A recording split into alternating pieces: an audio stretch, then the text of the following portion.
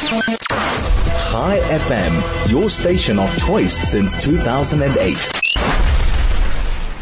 We, of course, are following the story about the former Johannesburg mayor who came out quite literally guns blazing.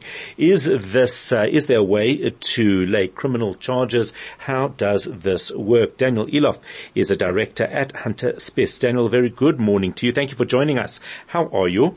Always a pleasure. Always a pleasure, Howard. Lovely to be here.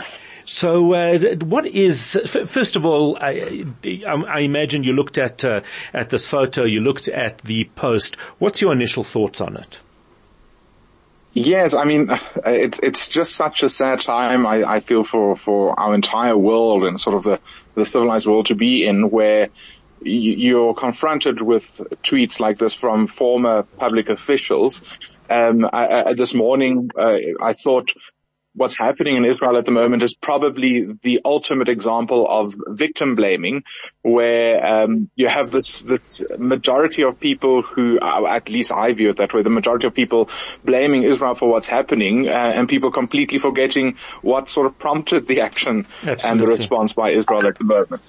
Indeed, and that is what's happening. And then back home here, we have a former mayor who talks about supporting Hamas with his blood whilst holding a very, very intimidating weapon. Absolutely. Yes, and I mean, the question obviously arises, and most people, after they saw the tweet, will be thinking, well, what can be done legally to the former mayor of Johannesburg? And I mean, the two potential things is one is a civil law remedy, and the other is potentially a criminal law sanction that the former mayor might face. Speaking of civil law, I think it's a clear example of a transgression of PEPUDA, the Promotion of Equality and Prevention of Hate Speech Act. It's rather obvious to me. And then when you speak criminally, there's a strong argument, I think, to be made out that it's incitement of public violence. Now, I think it's important that we recognize that the tweet on its own might not necessarily comply with Section 17 of the Writers' Assemblies Act to fulfill all the requirements of it being public violence, because public violence, as a lot of viewers and listeners would know, is a very specific thing. But I don't think we can view that tweet in isolation, because although he tweeted the picture of himself standing with an AK saying he stands with Hamas, that's not the only tweet that he's recently tweeted. On the 5th of November, he said and tweeted, "Death to the Zionist Israelis and its supporters." So, I mean, I don't know how much clearer and direct an incitement or a request for violence there could be, other than saying death to a particular group of people.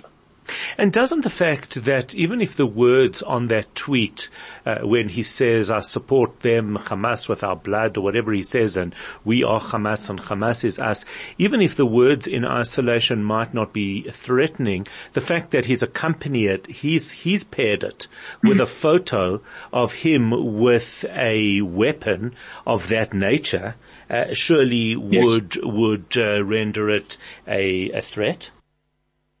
Absolutely. I mean, the point is when it comes to incitement of public violence, you have to look at the conduct of the accused along with the words spoken or published. So, the conduct, I think this fits exactly into the conduct. It's not him just tweeting, a piece of text and putting it on social media. It's him tweeting the particular text with a particular photo, making a particular statement in light of previous tweets which he's already made. So clearly you have to view it holistically.